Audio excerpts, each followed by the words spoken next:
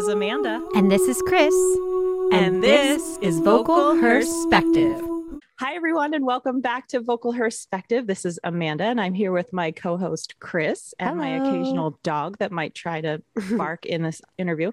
But we have a much better guest than my dog. She's actually a neighbor of mine that we just confirmed that we actually live probably within a square mile of each other. We have Lanique Webster. She is of Nomadic, and she was also a singer in Faux Pas at University of Maryland back in her undergrad days. We're so excited to have you, Lanique. How are you?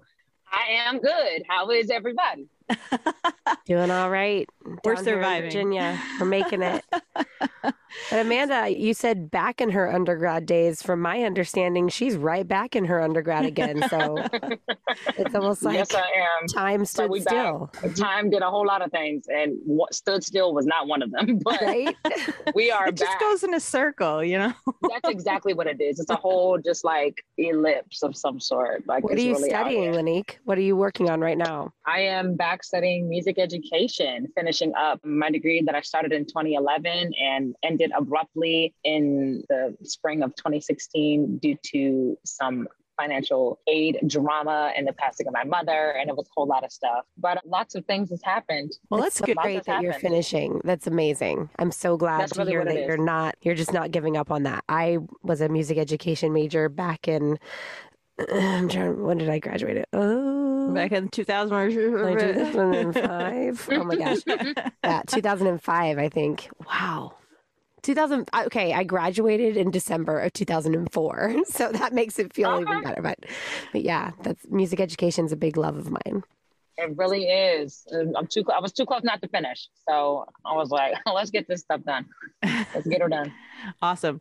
Well, you have a lot of different music in your life, but we're going to start with your a cappella stuff. So tell us, clearly you have a love of music, but how did you get drawn into this crazy little world of a cappella that we live in? So when I got to Maryland, was just kind of like walking around the School of Music looking for like stuff, and was actually watching a Beyonce DVD on my very old MacBook that is now dead and gone, my little Alpine Snow Baby. And my best friend, who wasn't my best friend at the time, but was going to become it, Michael Brizentine, he was like, "Oh, you watching Beyonce?" And I was like, "Yeah, why would you not be watching Beyonce?" It was when her 4 album had just come out, and it was like big things happening.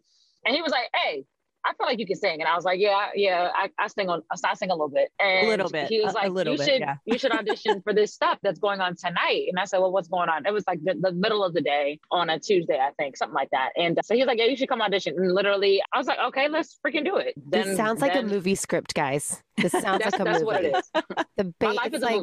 This is like the basis of Pitch Perfect again. Like, this is great. But like better than Pitch Perfect. Like, no offense, exactly. No offense, Anna Kendrick. Nice. I'm just like prettier and better. You know what I'm saying? I'm not much better. Horn, but toot, okay? Let's make this a movie. Let's do it. Let's do it. The story of Lanique's life.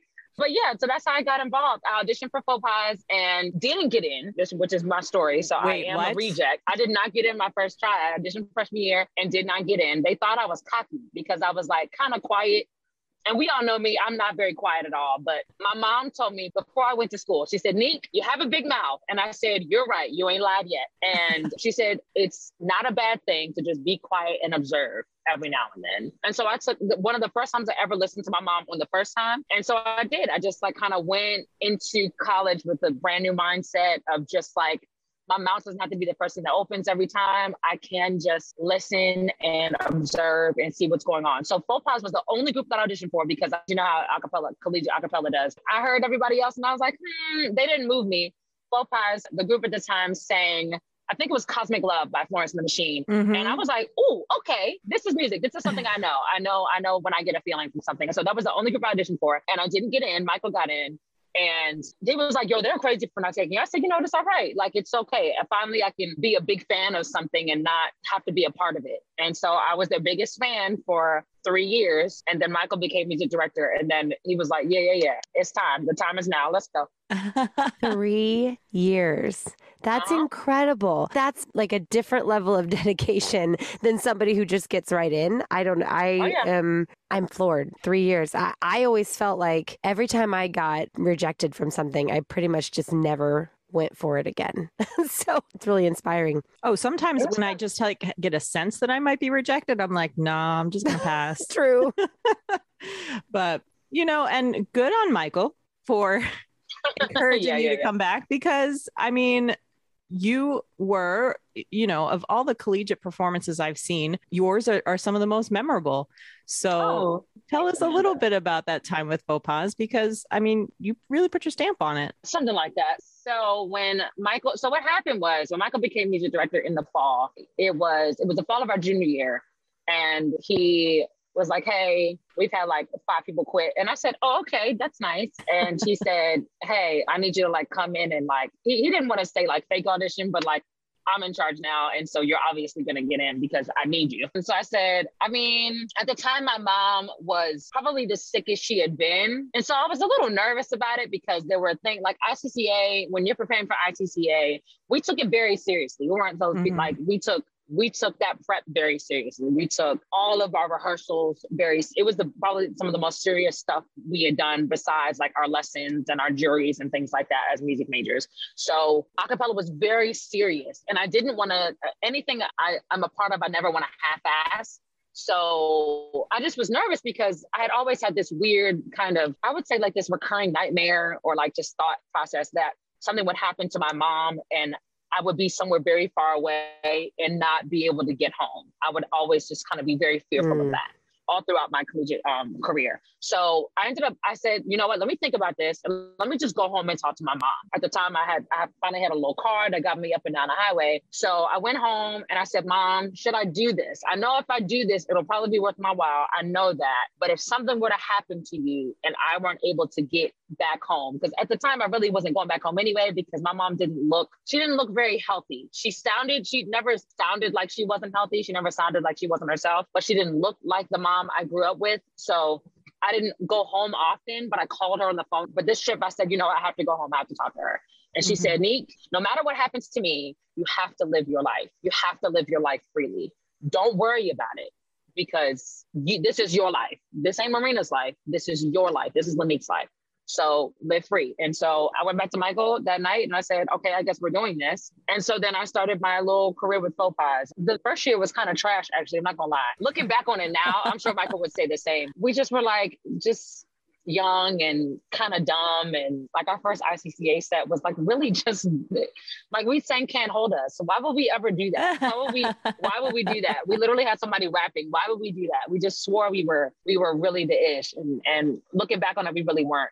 But it was an idea and we stuck to it. If we got a grade for effort, it was going to be an A. And so I think just throughout this period, those like 2 years, I remember our first ICCA set was like Can't Hold Us. And we did, I think it was Hercules or something. I think we ended up like subbing one of the songs it was freaking Skinny Love. We sang Skinny Love. That was really pretty. We sang some other stuff. Regardless of it, some of it was really trash. Some of it was good, but some of it was really just bad. And then I would just say that we kind of started changing our way of preparing lists. Who are they? What songs best fit their voice? Once we kind of got into that arena, once we got into that idea and that mindset, everything got better. Right. So I think the year was I think it might have been 2014, 2015 that year. And we ended up starting our set off with Come Into My Head by Kimbra. And that was one of the solos that I sang. And it was just fun. Like we just kind of went crazy, got a little ugly, which is nice in terms of vocals. Like that was one thing Michael would say that I taught him. And that is not everything has to be so pretty and tall and choral. There are some things that can just be forward and nasty sounding and it still sound very good. The collective still sound very good. So we got into that. And then we sang Gone by Leanne La Havas in that particular set. Mm-hmm. And we did Take Me to Church and we sang La La La. So we sang 4 songs in that set and we went to finals that year. You did. And we just got better throughout those 2 years. I think there's a lesson there in, you said you were having fun and you were working hard, but you all took a good look at yourselves and were like, we can do this better. And you actually implemented ways to make yourselves better. And I think a lot of groups could learn from that. It was a literal change and people were trying to be very democratic about it all. And I guess maybe that's a weird word to say, but when you're competing, sometimes best for the whole isn't going to be what's best for the group if you're looking for a specific outcome. And so when we decided, like, it don't matter how many solos Cuz has, if they're one of our better soloists, they going to get this solo and we going to work around them. For a big show, if we're doing like a little concert, we can be democratic here. But if we're trying to win, we got to put our best foot, our best shoe on that foot, our best pedicure on that foot. Everything has to be top tier. And so it literally went from Michael. And so then Michael graduated, and then Josh took over. And once Josh took over, Josh was, I would say, well, Michael was the music ed major of it. And one thing that Michael said to me not too long ago, actually, but this is something I believe just from being a choral ed major, is that the sound of the group is going to take on the sound of whoever its leader is. Mm-hmm. So Michael is by far one of the greatest choral singers I've ever met and will ever know in my life, and teaches in that regard, and is fabulous. Josh was a more soloistic voice, and he kind of had the mashup of introducing kind of a soloistic voice and still keeping that choral sound. So then Hushy, well, his name was Josh, but I call him Hushy. Oh. He just introduced this different kind of sound. And by this point, my mom had passed away. So I guess I was technically out of the group. I had done they had given me all my senior stuff. And they were like, yeah, because Monique was supposed to graduate, but didn't, whatever. So I was going to just end my year. The year that Michael ended was going to be my year. Mm-hmm. And then Josh was like, hey, let's circle back. You're still a student and you should just sing with us for ICCA. We're going to do it. So I said, I ain't doing nothing for real. All right. And then that was the year that Sing It On approached us. There was That's like a really awesome story. Bit of a time in there where I was like, I don't really know if I want to do this. But then was like, I'm not doing anything. It doesn't really matter. And you're sad and depressed anyway. So why don't you just go make good use of your time if you're going to do it? So I did. And that year we went to finals again. The funny story about Dog Days, I think I've said this before in another podcast that I did, but the story of Dog Days is Michael had wanted to do Dog Days a long time. The year that we did Come Into My Head, Michael wanted to do Dog Days. So they gave me a whole list of songs. They were like, oh, we'd like to do this. We think it would sound good in your voice. I made like Voice of and Dog Days and a couple other songs that they wanted me to sing. And I just kept them on my phone. I played Come Into My Head and Dog Days for my mom. And my mom said, I like Coming to My Head. I see you kind of walking around like a crazy person. I like that. You should probably do that one. And then she said about Dog Days, it's good, but I don't think you're ready to sing that yet. And I was like, all right. Anything my mom said. Your mom sounded delightfully honest. My mom was one of the most honest people I have ever known in my life. And that's where I get my honesty from. She don't hold no punches. And I really love that about her. So she said, you're not ready to sing that. And then, so the year that Josh was directing, they were like, well, Michael was like, you know what? Let's bring up Dog Days again. And I was like, bro, I don't want to sing that. I really don't want to sing that. I wanted to sing a different song that they wanted to do. And I was like, you know what? This ain't my group, whatever. If y'all want to do that, I'll do it, whatever. I said, but I'm not making a new voice memo for it. So just use the old voice memo. And so Michael arranged Dog Days with my old voice memo from when my mom was alive. And then Dog Days became almost like the thing that I'm most known for. So it is. That was a huge story. Yeah, it was a thing. Well, and I think you channeled all of the feelings that came along with losing your mom and going through that hard time. I mean, every college group was trying to do Florence and the Machine at that time. Every single one. That's very true. And yet your performance is always what caught my attention. And I think it was because there was some genuine feeling behind it. Not to mention, like, your voice is suited for it, even though you might not have been ready for it before. You were certainly ready when you actually sang it. So let's move on a little bit. After Faux Pas, you are now in a group called Nomadic. Tell us a little bit about Nomadic, because you guys popped up here and there, and then the pandemic kind of shut everything down. But I see that you guys are rising again. So I'm looking forward to that. In the resurrection process right now. So after I left Faux Pas, I was like, okay, y'all, I'm done now. And then was just kind of like, well, what am I doing? I'm not doing nothing with acapella, which is fine. I just kind of like became the Faux Pas grandma and would go help them out, would masterclass them and do sectionals and things like that with Amrita, who was in charge at the time. And then I was super in with TVC for a while, just like one of the kind of friends that they had recorded. And I was in this Slack. And so JD said audition for June. And I said, all right. And then ended up in Memphis for a callback. And then this group of girls, a group of females with this incredible rhythm section was like, oh, this is it. This is the sound I think that will be good. And we'll be able to do some stuff with it. So I was a part of the group that was selected, and we did like a 2-week retreat in Memphis in June of 2018, I think. Mm-hmm.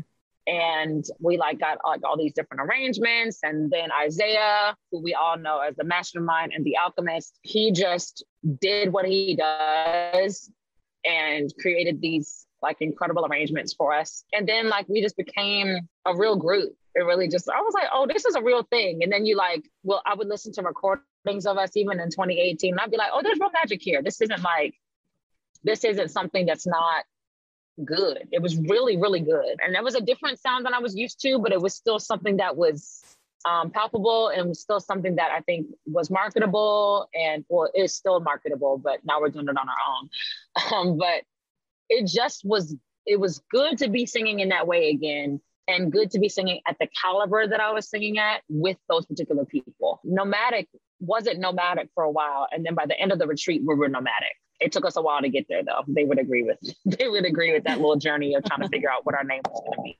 Oh yeah, it was real cute. Nomadic is real cute. So, I mean, you're one of the only groups, aside from, groups that Simon Cowell puts together, you're a group that was handpicked from across the country, and you guys happened to gel and things worked. And you kind of went through, like you said, a boot camp. Were there things in that you learned from that you wish you'd had in Faux Pas, or if you were in any other group? What was so beneficial about that short period of time that you were all in Memphis together? I think that one of the main differences was, and I think also just one of the great highlights of what that time really did for us, is in college and when we have collegiate groups, everyone is there, but not everybody wants to put in the amount of work or has the same amount of energy and effort that they want to really put in. And so when you have a group that's fully volunteer, we're all volunteer, but we all had a passion and have a drive for singing things well, putting in the time and the energy to make that happen, putting in the time and the energy to make sure things are rehearsed, make sure things are sounding right. Having a guide like JD was honestly, JD reminds me a lot of one of my mentors and from college, who is my advisor again, Dr. Elvis. JD reminds me a lot of him, and he just has an ear and he has this energy about him. I call it Aries energy because we're both Aries, but he just has this leadership kind of quality about him that makes it very easy to follow, and also just makes it easy to want to do things, if that makes any sense. It's just it's easy to get behind an energy like that. Yeah, I feel like we hear this a lot. I feel like we hear this a lot among groups that having everybody there all on the same page and all putting in the same level of effort as well, but just energy, you know what I mean? The energy exchange that is needed from that person. And it's kind of a cool thing when it happens and you find that group. And a lot of times, groups struggle and they wonder why they're struggling. And I think if they looked a little bit more at some of these things that you're touching on, I think they might figure out what they're missing. Yeah. Now that we're doing things on our own and now we're back, which feels really good. The pandemic really just came at an opportune time. It really did. But I think it ended up doing us good. I think distance really makes the heart grow fonder. And I really was grateful for the time to rest, but also just the time to really evaluate what's important in my life throughout the pandemic. RIP to everybody who lost their lives in COVID-19. It still ain't over, so let's not be crazy. Everybody's still masked up. But I really just understood the fact that, these people are important. And it's not just what we are able to produce, but it's just their friendship is really important to me.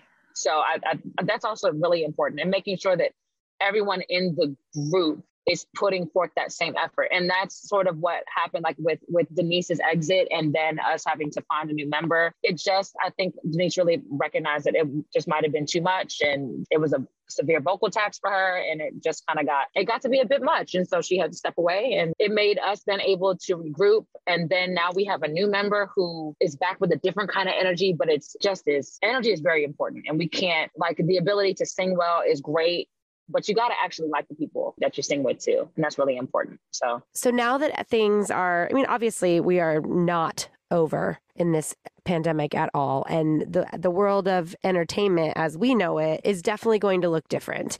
So I love how most of the people we've interviewed during this time have always had a positive spin. And you just as mentioned one as well, the chance to kind of evaluate and realize what's important to you. And I know that had to drive you back to music education and finishing this degree. How is that gelling with the work in Nomadic? And how are you seeing education in a new light? And how is it all kind of blending together? Because I know as a former music teacher that you can take the music teacher out of the school, but you will carry that all with you all the time. So how are you making that balance? That's a great question. To be honest, I've always said that balance is a cuss word to me, just because I feel like there is never a time when I'm ever going to be giving like something, like it's never going to be a full 50-50. It's never going to, I've always said that balance is a cuss word. Balance is not something that I'm seeking for. What I'm seeking for is to maintain my contentment and to maintain my happiness and maintain my fulfillment. So I don't think that